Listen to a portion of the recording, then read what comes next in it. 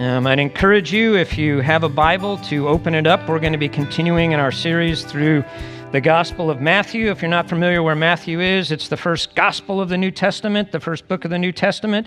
If you don't have a Bible, there should be one under one of the seats near you. Pick that up, follow along. And if you don't own a Bible, there's a little bookshelf in our foyer that has Bibles and other resources. Please pick up anything that's of use to you and that you would like to look at. So as you open that Bible, we have kind of a crazy relationship with it in our culture today, right? There are some that totally will write this off as a book that was written 3,000 years ago, starting over a period of about 1,000 years. It's outdated, outmoded. Why should we believe it, right?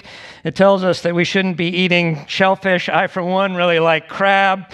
It tells us we're not to be wearing clothes made of two different fabrics. I like polycotton blends. My wife really likes them because she doesn't have to iron them. And you read through the Old Testament, and there's stuff in there that you read, and you go, what in the, why, in, whoa, I didn't know this was in the Bible. And if you look at the Bible, you recognize that about 43% of the Bible is story, it's narrative. So what in the world am I to do with some of these stories? And some of these stories, they're not even good stories. The people are not painted in a really positive light. In fact, often they're doing stuff that just go totally against what God has called for. And then 33% of this Bible is poetry. So you've got 76% of this Bible that is story and poetry. And how do we go about working that into our lives today? It's a challenge. And then there are parts of it that are commandments, but then you look at some of those commandments and you just wonder, how in the world can I apply this in my life today? I'm not a farmer, so leaving the gleanings at the edge of my field, I'm not really sure how that applies. You know, I've never been tempted to boil a mother goat or a kid in its mother goat's milk, so I'm just really not sure what to do with all of this. And so we look at that and you recognize, wow, this is a problem that's gone all the way back to the beginning of the church. One of the first major false teachers in the church was a guy named Marcion, and he came up with kind of his own Bible. And Marcion was a guy that didn't like the Old Testament at all. He removed all of the Old Testament, and the references to the Old Testament in the New Testament, he would oftentimes radically change or just eliminate altogether. The passage we're going to look at this morning, his followers changed it a little bit, and they had Jesus saying, I have not come to fulfill the law and the prophets, but to abolish them. And if we read that, we'll recognize they flip those verbs in that way. So we see that this has been a challenge in the church from the very start. So how do we look at these scriptures, especially the Old Testament, especially when they seem to be story after story of failure? There's hope that's built up. Adam and Eve, this new creation, and then by a few pages in, you're like, oh, that's gone really south. And then you get to Abraham, and things go along well, and then that goes south. And then you get to David, he's a great king, and that goes south. Well, maybe it's Solomon, no, 700 wives, 300 concubines, led his heart away from the Lord. That goes south. Well, maybe one of the following kings, well, no, they keep going down, and it's failure after failure and exile. And by the time of Christ, even though the people, a remnant of the people are back in the land, the two tribes that weren't exiled to Assyria but to Babylon, they were back, and there was the temple again, Herod's temple, but they were still kind of under foreign oppression, and many of the Jews felt like they were still in exile even though they were back in their own land. But mixed in throughout the Old Testament are these glimmers of hope. Yeah, Moses, he blew it. He wasn't even allowed to go into the promised land, but there's going to be another prophet that's going to be like Moses that comes. Yeah, David, we thought maybe he would be the one, but there's going to be great David's greater son, the Messiah that he calls Lord, that is coming. And then we get into the prophets and we see that there's a son that's going to be born, that's going to be called Mighty God and Wonderful Counselor, and he's going to be a prince that rules all things. And there's this time to come that's going to be awesome, but it's all not yet worked out. So you read through the Old Testament and it reads like an unfinished story. Where's the hope? What do we do with this thing? How do we approach these things that are called the writings of God or the Scriptures? And that's where the little verses we're going to look at today, as Jesus is preaching his Sermon on the Mount, or sermon about the gospel of the kingdom, where he talks about how he looks at these Scriptures. Because if you look out there in the world today, there's going to be a million different ways that people are going to say you're supposed to look at the Old Testament Scriptures. Some say we need to apply this rigorously even in our culture. There are those that are called theonomists that want to go back to kind of a theocratic society where all the rules of the Old Testament for civil government apply. And then there's others like Marcion that just says, let's chuck the whole thing. None of that stuff really matters. But I think what we should be asking ourselves is, how does Jesus look at the Old Testament? How does he view it? And this little passage of Scripture is going to explain that. So I'll be starting to read in Matthew chapter 5 with verse 17. This is Jesus speaking. Do not think that I have come to abolish the law or the prophets. I have not come to abolish them, but to fulfill them. For truly I say to you, until heaven and earth pass away, not an iota, not a dot will pass from the law until all is accomplished. Therefore, whoever relaxes or loosens one of the least of these commandments and teaches others to do the same will be called least in the kingdom of heaven. But whoever does them and teaches them will be called great in the kingdom of heaven. For I tell you, unless your righteousness exceeds that of the scribes and the Pharisees, you will never enter the kingdom of heaven. This is a reading of God's word. So you read through this initially, and kind of at cursory glance, there's a challenge that comes up, right? Or at least in my thinking, it's like, okay, Jesus says, I didn't come to abolish the law, but to fulfill it. And then there's not even an iota, which is the smallest Greek letter. Phil, do you have that slide up there? And the famous King James is no jot or tittle. So what the heck is a jot and a tittle? A jot is that yod there. That's a letter of the Hebrew alphabet, the smallest one. Yahweh starts with yod. And a tittle is the difference between a resh and a dalet. This little part right there, that's a tittle. So Jesus is saying the Old Testament in every specific incident is significant and important and has value, even down to that little tittle. So if you would read something, and in the beginning it says Adam, right? If you leave off that little thing, it would be Aram. So we move from talking about a person to a country. So Jesus is putting a lot of significance into the value and the authority of the Old Testament. And he says, truly I say to you, this is the first time that he says that. This is a phrase that occurs about 50 times in the rest of the gospel. He says, pay attention. This is really important. Until heaven and earth pass away, not an iota, not a yod, not a tittle, not a serif that they're called, will pass away from the law until it is all accomplished. Therefore, whoever relaxes one of the least of these commandments and teaches others to do the same will be called least in the kingdom of heaven. But whoever does them and teaches them will be called great in the kingdom of heaven. And if you see, this created a lot of challenge with people as they looked at this and said, okay, is Jesus calling us to be even more fastidious and meticulous at applying the law than the scribes and the Pharisees? The scribes were that group of people that studied the law and then they applied it to life. And they looked at the law and said, okay, it says not to work on the Sabbath, but what does that really mean? That's kind of general, right? So the scribes came up, they had basically 40 rules of what you could do and couldn't do on the Sabbath, what actually was work, right? And you read these rabbis and there was disagreement, Can you carry a lamp? And the lamps are really small. Can you carry a lamp on the Sabbath?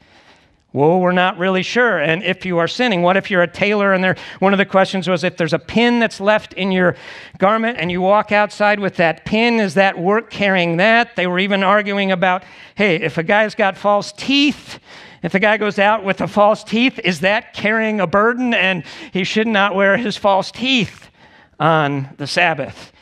So you get into this and you realize, wow, these people were super meticulous. The Pharisees then were kind of the lay people that said, we're going to seek to apply this law in every little detail. And we see Jesus later talking to him, says, man, you tithe even your herbs. You got a little mint in your garden, and you figure, okay, what's 10% of this? I need to bring that into the temple. So is Jesus here saying, wow, we've got as believers to be even more fastidious about obeying the law, because he says here that, man, not an iota, not a dot will pass from the law until it's all accomplished. And if you're one that relaxes these laws and doesn't apply them, you're going to be least in the kingdom of heaven. But you see that, and then you look at Jesus' life, and you're like, you begin to scratch your head. And it's like, well, isn't this Jesus one that often seemed to go out of his way to heal on the Sabbath? To do stuff like spitting in the mud and why did he do that? Because you could spit on a rock on the Sabbath, but if you spit on dirt in the Sabbath, that was making mud, and that was work. So Jesus on the Sabbath spits in the mud, kind of like, here's mud in your eye, Pharisees. And so he seemed to go out of his way sometimes to poke at these guys. We see Jesus doing outrageous stuff like, a guy's brought in and he says stuff like, your sins are forgiven. It's like, who has the audacity to do that? There's a way that you get your sins forgiven, and that's you go to the temple, you bring the appropriate sacrifice, you bring it to the priest, and here this Jesus has the audacity, right, just to say your sins are forgiven. Who does this guy think he is? He's acting like he owns the place. And when his disciples are doing some stuff on the Sabbath and getting some grain to eat, Jesus has the audacity to say, hey, I'm Lord of the Sabbath. I'll do on the Sabbath what I want to do on the Sabbath because I'm boss and king of the Sabbath. And so you look at this, and Jesus is doing all these things, and it's like, wow, it doesn't seem to be every jot and tittle, every yod and serif. He doesn't seem to be really following that. And then you look at what some of his followers have said, some of his disciples. This is Paul. In Christ Jesus, neither circumcision nor uncircumcision counts for anything. It's like, well, hold on. Didn't God almost kill Moses because he hadn't circumcised his son? So what in the world is going on? Paul just saying, it doesn't really matter that much. But only faith working through love. That's Galatians 5:6. And then the righteousness that we need does not come by an observance of the law.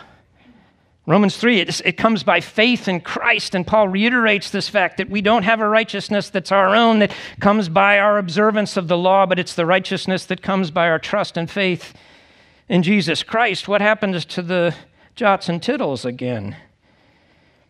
In Romans 10:4, it says this, that Jesus is the end of the law for righteousness to the believer.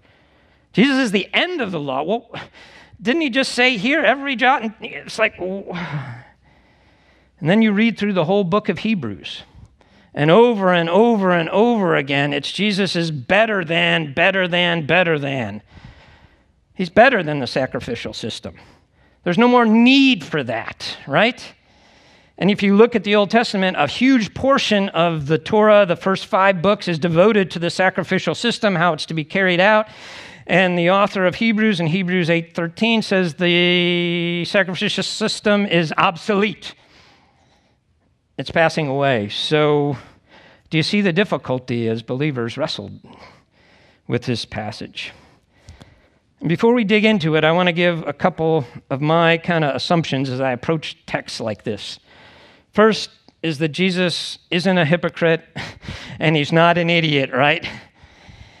And that we need to look kind of at the whole counsel of God's word as we look at some of these passages where we first read through them and we start scratching our heads and wonder, how in the world do I put these things together? So let's look at this text and try and figure out what Jesus is trying to say about the law and the prophets. And if you read that, the law and the prophets, that was the Jews' way of referring to the Old Testament scriptures. Sometimes it's the law, the prophets, and the writings. Sometimes it's just the law and the prophets. Sometimes he just says just the law. But the idea is that this is the Old Testament. These various books, they wouldn't have been compiled into one book. They would have been on various scrolls kept at the synagogue. But he says, I've not come to abolish the law and the prophets. And that word was used of tearing down buildings. And as it referred to the law, it meant basically disobeying the law. So Jesus says, don't think that I've come to abolish the law. That lets me know that there are a lot of people that were thinking, hey, Jesus is running roughshod over the law. He's just doing what he's here. He's ready to tear that law down. And so Jesus counters that. He says, I've not come to abolish the law and the prophets, the Old Testament.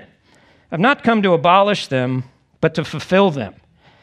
And it's an interesting word he chooses. You would think he would say, I've not come to abolish them, not obey them. I've come to obey them. But that's not what he says. I've come to fulfill them.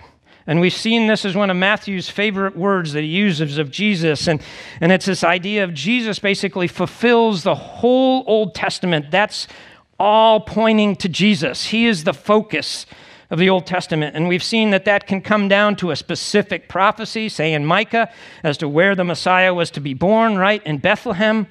But it can also refer in this fulfillment to kind of a filling out of these pictures or types or foreshadowings in the Old Testament. And we saw that when Matthew said, and he quotes from the Old Testament, out of Egypt I've called my son. It's clear that was referring to the Israelis coming out of Egypt, but Matthew says this is a fulfillment in Christ when he went down to Egypt. So Christ basically is the perfect Israelite following their pattern. And here he says, I've not come to abolish the law and the prophets, the Old Testament, but to fulfill them. And to me, looking at this word fulfill is really key as we seek to understand how we should look at the Old Testament. Again, as you look at the Old Testament, I can see, okay, Jesus fulfills the prophets. That's a little bit more understandable. You look at Isaiah, you see this servant, you see the Messiah that's coming. But how in the world does God fulfill, or does Jesus fulfill the law? Most of you are familiar with some of the law, right? The 10 Commandments, probably that's familiar. Okay, after the 10 Commandments, there came either 601 or 603 other ones, depending on what rabbi you listen to. I prefer to go with 611 because 611, if you look at the Hebrew word Torah, Hebrew letters also had numerical values, and Torah adds up to 611. I think there were some brilliant writers that were putting this thing together. But the idea is there's a whole lot of this stuff that is there. And how in the world does Jesus fulfill the law in that way?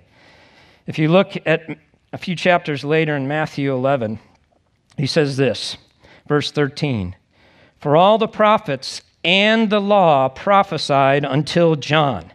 So for all the prophets and the law, they prophesied until John. So what is being said there is the whole Old Testament is a prophecy, and that prophecy continued until John. Why did it stop when John came on the scene? Because Jesus was there, right? There didn't need to be any more prophecy, because instead of saying there's a Messiah that was going to come, what did John say? Behold, the Lamb of God who takes away the sin of the world. So when Jesus says, I fulfill the law, he says the whole Old Testament is pointing to me. That's a pretty audacious claim, isn't it? Hey, everything you read, it's all about me.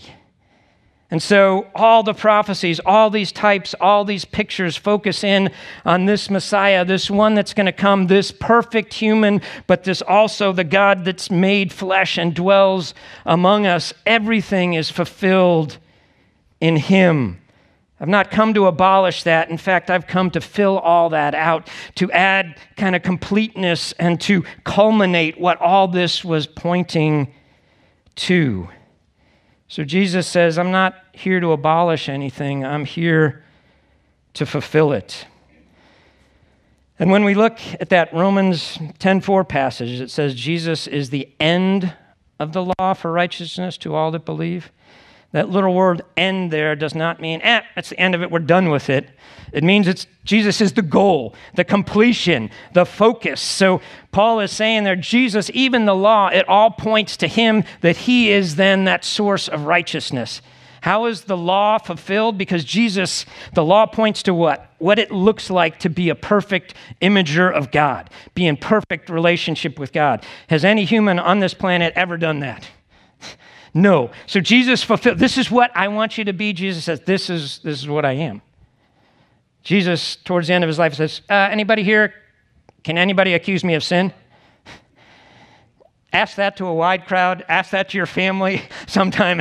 Hey, anybody here? A bunch of hands go up. Yeah, there's a few things that I can mention, right? But nobody could say that with Jesus because he was the fulfillment even of the law. He is the one that is the perfect human. But we also know he was the one that came to give his life so that we could have life. Jesus says, don't blow off the Old Testament. That stuff is really significant. It was really important because it all points to me. And then he says, all this stuff is significant and will have bearing and authority until it's all accomplished. And again, that's another thing that I think is really significant. When is it all accomplished? When Jesus begins to do all that he is here to do, right? We just sang, what did Jesus say on the cross? It's finished, right? So the law and the prophets point to this ultimate sacrifice. And there's beauty in looking at those prophecies about the Passover and what that represents. And there needs to be, we're all guilty, and there needs to be a sacrifice, an innocent victim that takes my place, that bears the death that I deserve so that death can pass over me. And there's a beautiful picture there that goes on and on and on. But then in 1 Corinthians 5:7, Paul says, Jesus is our Passover lamb.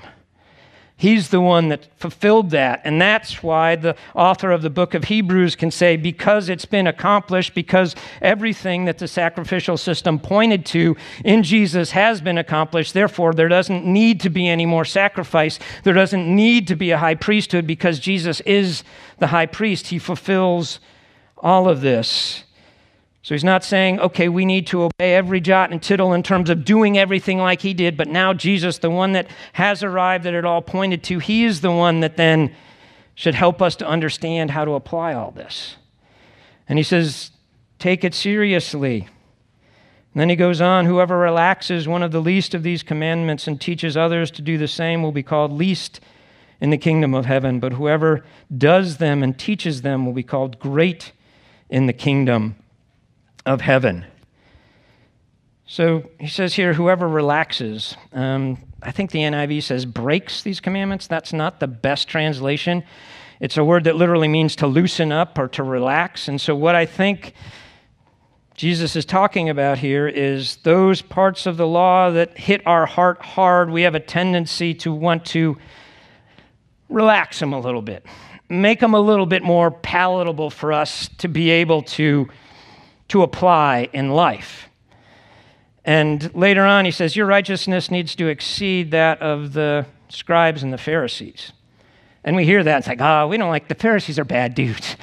But that's not the attitude of those living at the time of Jesus. At the time of Jesus, the scribes and the Pharisees, they were the most righteous, religious, upright people around. And so when Jesus says, man, you've got to be more righteous than these people for you to be even getting into the kingdom of heaven, that would have been astoundingly shocking. It'd be like saying, man, you have to have more concern for the poor than Mother Teresa, and you have to share the gospel with more people than Billy Graham to get into the kingdom of heaven. And everyone's like, what? There's just, how in the, this is, I can't do that. But Jesus says, do it.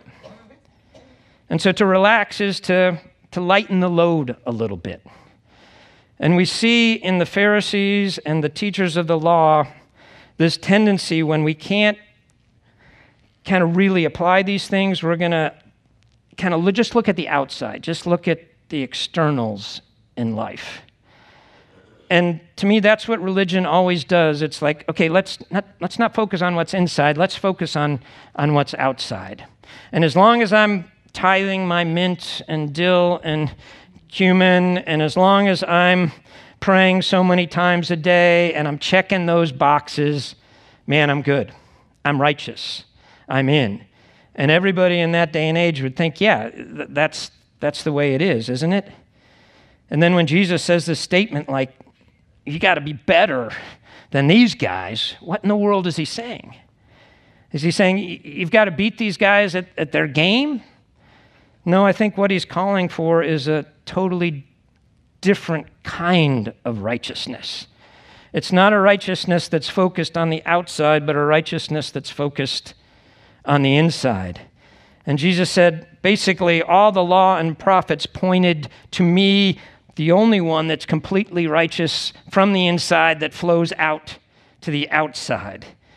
But even as you look at the Old Testament, even the Old Testament points to a time where this ultimately is going to be the reality, that the desire for the Lord was always to have our hearts. It wasn't for us to just check religious boxes, right? Remember Psalm 51, where David said, sacrifices, offerings you didn't desire, but a broken and contrite heart. The Old Testament even speaks about not external circumcision, but circumcision of the heart. And the Old Testament even says, basically there's going to be a change coming.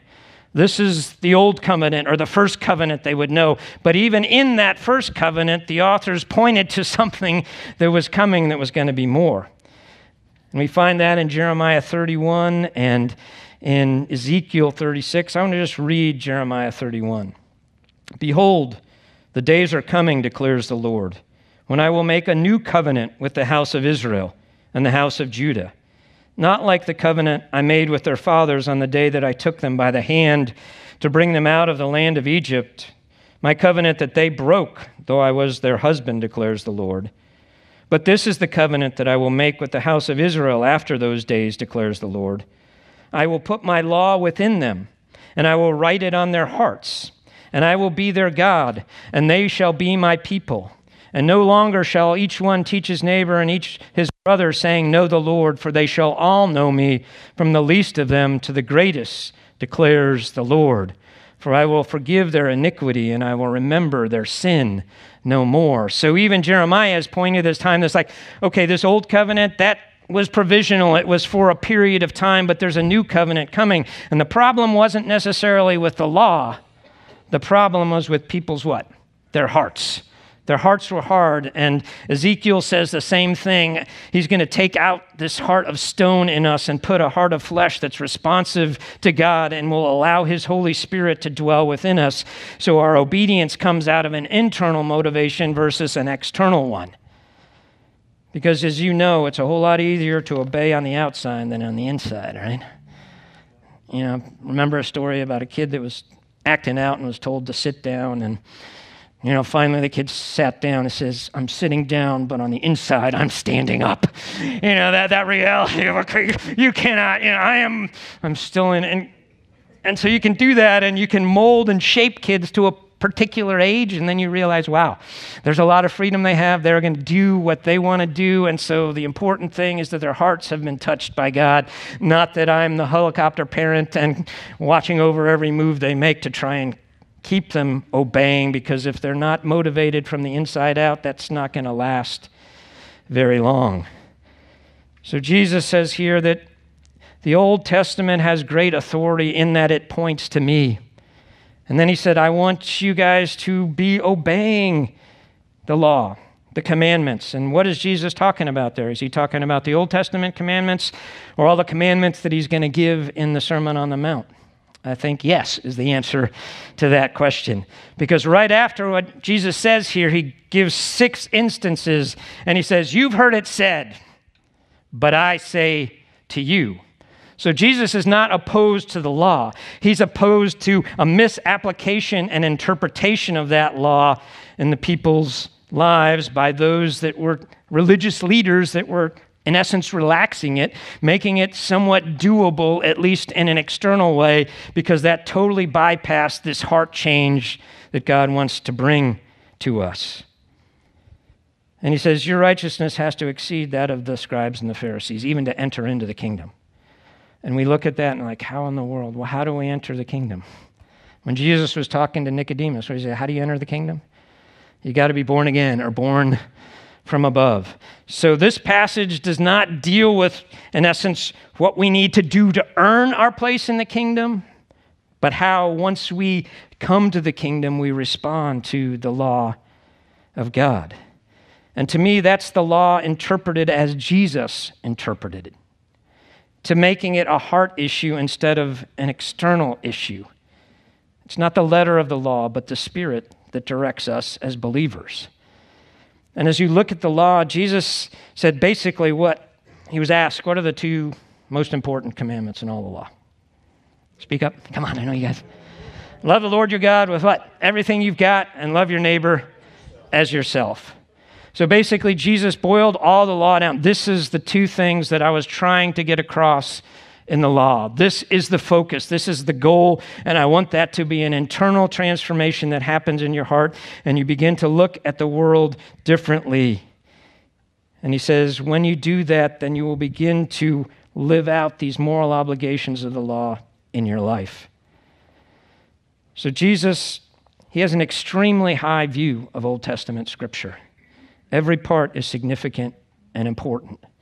And to me, as I look at scriptures, I don't necessarily go to scriptures and say, well, they're authoritative and therefore I believe in Jesus. I look at Jesus and say, wow, he's the only one that I ever knew rose from the dead, and he's impacted my heart. So how does he look at scriptures? And when he looks at scriptures, he takes them very seriously. He says every part of this is important till it's all fulfilled, till it's all accomplished. And a lot of it was accomplished when he came and gave his life for us on that cross. And then he begins to flesh out, okay, what does the rest of this law look like in our lives as we seek to live this out in our day-to-day? And that's what we're going to get into in the rest of the Sermon on the Mount.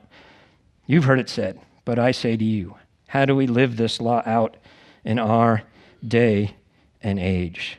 So the righteousness Christ is calling us to is not a more fastidious, external, legalistic righteousness. It's a righteousness that comes out of the heart, that's prompted by a change in our heart by the Holy Spirit as we enter into the kingdom of God by faith.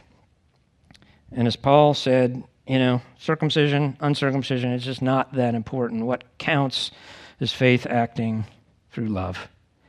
We constantly get back to this thing, love. God's transformation makes us people of love. And that's what should mark us as Christians, right? By this, all men will know you're my disciples if you have really fastidious obedience and you're all bringing your mint and dill and cumin to church and tithing that and making sure, that you're tithing exactly 10% of that. No, it's if you have love one for another. So Jesus, in essence, he doesn't relax the law.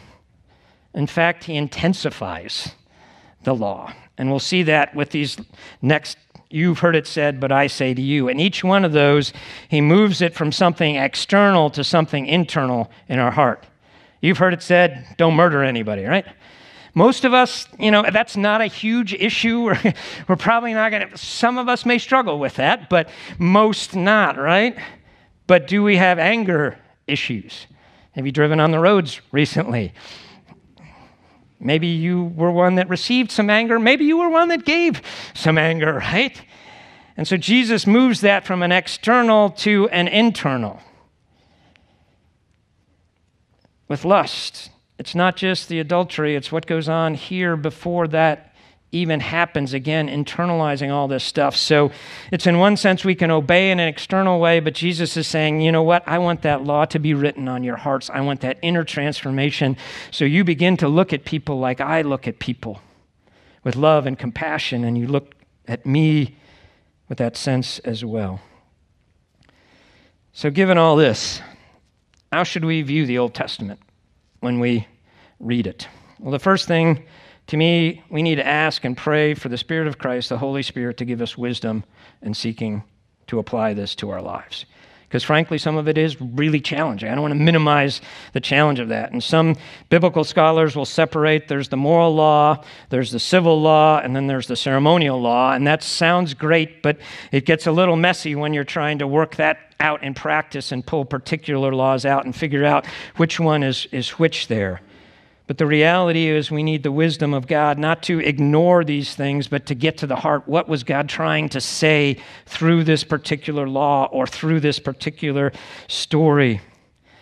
And so, to me, the first thing is when we look at the Old Testament, to allow those types, those shadows, those foreshadowings to help us increase our appreciation of Christ. We talked about the Passover before, that Jesus is what does all that involve. And as we look at the Old Testament, wow, that's pretty cool. And this is what that means about Jesus, the ultimate fulfillment of that. Or Jesus is our high priest. So what did the high priest do? And what is Jesus doing for me? So as we look at the Old Testament in terms of it's all fulfilled in the new, then I think we can get a greater appreciation of who this Jesus is. And we fall down and worship, you are this kind of a God.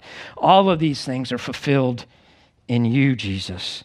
And you are the only one that is perfect. And because you are perfect, I have your righteousness. Because I blow this law every day, every moment of every day almost. So to gain an appreciation for what Jesus has done and accomplished for us. Second, when we encounter a command, to ask ourselves, okay, what's the principle of love that's behind this command? I talked about not gleaning your fields to the edges, right? When I was in business school, what I was told was the main thing for corporations, the number one command for a corporation, maximize shareholder wealth. That's the only thing that matters.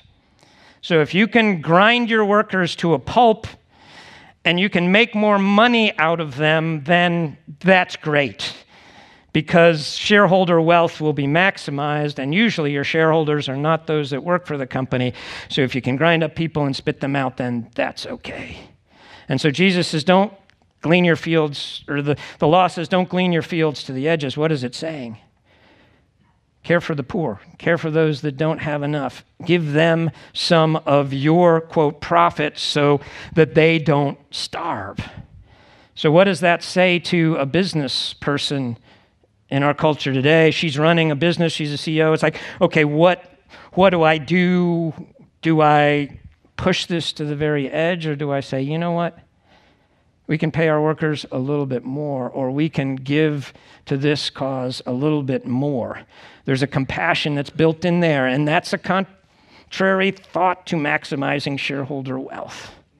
But to me, that's one of the ways we begin to think through how is this command evidencing love for God or someone else, and to approach it in that way, not to think, okay, there's a specific, I need to get a field and I need to, in my garden, not go all the way. No, it's there's a principle behind this. Like there was a principle behind the Passover, that there needs to be a sacrificial substitute, and that ultimate principle is lived out in Jesus Christ, but there's foreshadowings of that come.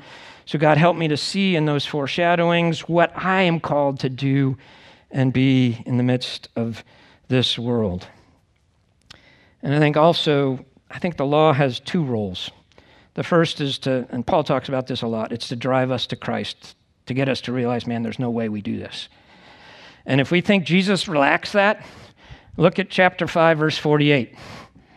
Be perfect as your heavenly Father is perfect. Okay, anybody lived up to that? Not me, right? So that drives me to my knees and say, Jesus, I am not perfect, but you are the only one that is, so I need your righteousness. I'm trusting in you, and that's the beauty of the gospel of salvation, that I come. But then once I come, then the law has a purpose in my life of guiding me to be the kind of human being that God wants me to be. To be loving and gracious and kind, not to earn God's favor and his acceptance, not to be more fastidious than the Pharisees and the scribes, but to live this out in a way that my love is evident because of who God has made me now, and his Spirit, the Spirit of Christ, resides in me to live this stuff out. So when you encounter difficult passages, don't relax those. Thomas Jefferson went to UVA, and he was the icon of UVA, started the school, and he had a Bible, basically, that was called the Jefferson Bible, and basically what he went through is just went through the Bible and basically, with an X-Acto knife, just took out all the passages he just didn't like. And I think, wow, we do that a lot today, right? Well, I don't like this part of the Bible, so I'm going to relax that a little bit, I'm going to loosen it up a little bit so that it conforms to me. And Jesus says, those that do that are going to be called least in the kingdom. But if I take that seriously and I look at that and say, wow, my love for my neighbor really needs some work, God. And I don't want to minimize that, and I don't want to define neighbor in such a narrow way that, hey, I'm doing this. And Jesus even intensifies that, say, your love not only for your neighbors, but for your enemies. And then Jesus is saying, love your neighbors, but hate your enemies. There's no one thing in the Old Testament that says hate your enemies, right? So it's like, okay, these are the people that I can love, and they love me back. And Jesus says, no, that love even needs to extend to your enemy. And it's like, whoa, that's, can we relax that a little bit? Can I loosen that up? And what Jesus is saying, don't loosen that up. Look at it full in the face and say, God, help me to be this kind of person, because I don't naturally love my enemies. I want to be where the Pharisees were in hating my enemies, but I know you're calling me to something greater, and I don't want to tweak it and twist it, but I want you to change me from the inside out and help me to have a righteousness that exceeds the Pharisees. So, as you look at the law, to look at it in light of how Jesus interprets it, but to recognize that this law still has authority in pointing to Christ, and then as Christ fleshes that law out for how we're called to live. And I think we need one another's help as we wrestle through some of this stuff. How does this apply in our lives? And to recognize maybe we're not all going to come out in the same place with all of these things, but you know what? That's okay. The goal is, am I pushing towards being perfect as my Heavenly Father is perfect? Not that I'm there, and not that I will ever get there until I'm 6 feet under and then raised in a new body that actually wants to do all this stuff all the time, but I'm far from that right now. So when you read this passage, I hope it drops you to your knees, but I also hope it helps you to get up and recognize that by the power of the Holy Spirit in me, I have a righteousness of Christ that enables me to begin to live this stuff out in the world, and that's what God's calling me to do. Verse 20 does not invalidate verse 3, right? That blessed are the poor in spirit, for theirs is the kingdom of God. Jesus doesn't go on and say, those you recognize you don't have what it takes spiritually, but then he later, a few sentences later, says, you got to be more righteous than any dude you've ever met. He's not saying that. But he's saying, let that poor in spirit nature drive you to Christ, receive his righteousness by faith, and then begin to seek to live in a way that's consistent with what he's called all of us human beings to live. And that's the goal, that's the ideal behind all of the law in the Old Testament. Let's pray. Lord, we need your help to look at your word and to live your word rightly. And we know our own tendency to loosen things up a little bit, to fudge a little bit on the edges. Lord, help us not to do that. But as we look at your truth, your word, your law, help us to see those parts that you have accomplished, that you have fulfilled, and to rejoice that you have done that. But in the areas where you are still calling us to grow and change and become more like the people you have designed us to be, Lord, help us not to loosen those things up, but may those things drive us first and foremost to Christ in faith, trusting that his righteousness becomes our own when we trust him. But Lord, don't let us stop there. Then help us to remember that we are indwelt by the Spirit of Christ. And we are enabled by that Spirit to begin to live in a manner that's consistent with the core of your law. Help us to listen to you. And Lord, as even your Great Commission says, that we would learn to obey all of your commandments, which are consistent with the commandments of the Old Testament. Lord, thank you for who you are. Thank you that you are the fulfillment of the law and the prophets, the Old Testament. Help us to walk in a way that recognizes that, and also, Lord, give us the wherewithal to be a distinct people, to live out the change from the inside out, not seek to just do religious stuff on the outside. For Lord, you want our hearts. You don't want people that simply honor you with our lips, whose hearts are far from you. So, Lord, we need help in doing that. So would you draw our hearts to you? Would you change us from the inside out? Lord, none of us are perfect. We need your help even to move in that direction. So help us to do that with honesty and integrity, recognizing, man, there's going to be so many times where we need to repent. We need to turn. We need to rethink what we're doing. But thank you that your grace is sufficient and your mercy is new, and you will enable us to get home. And it's in Jesus' precious and powerful name I pray. Amen.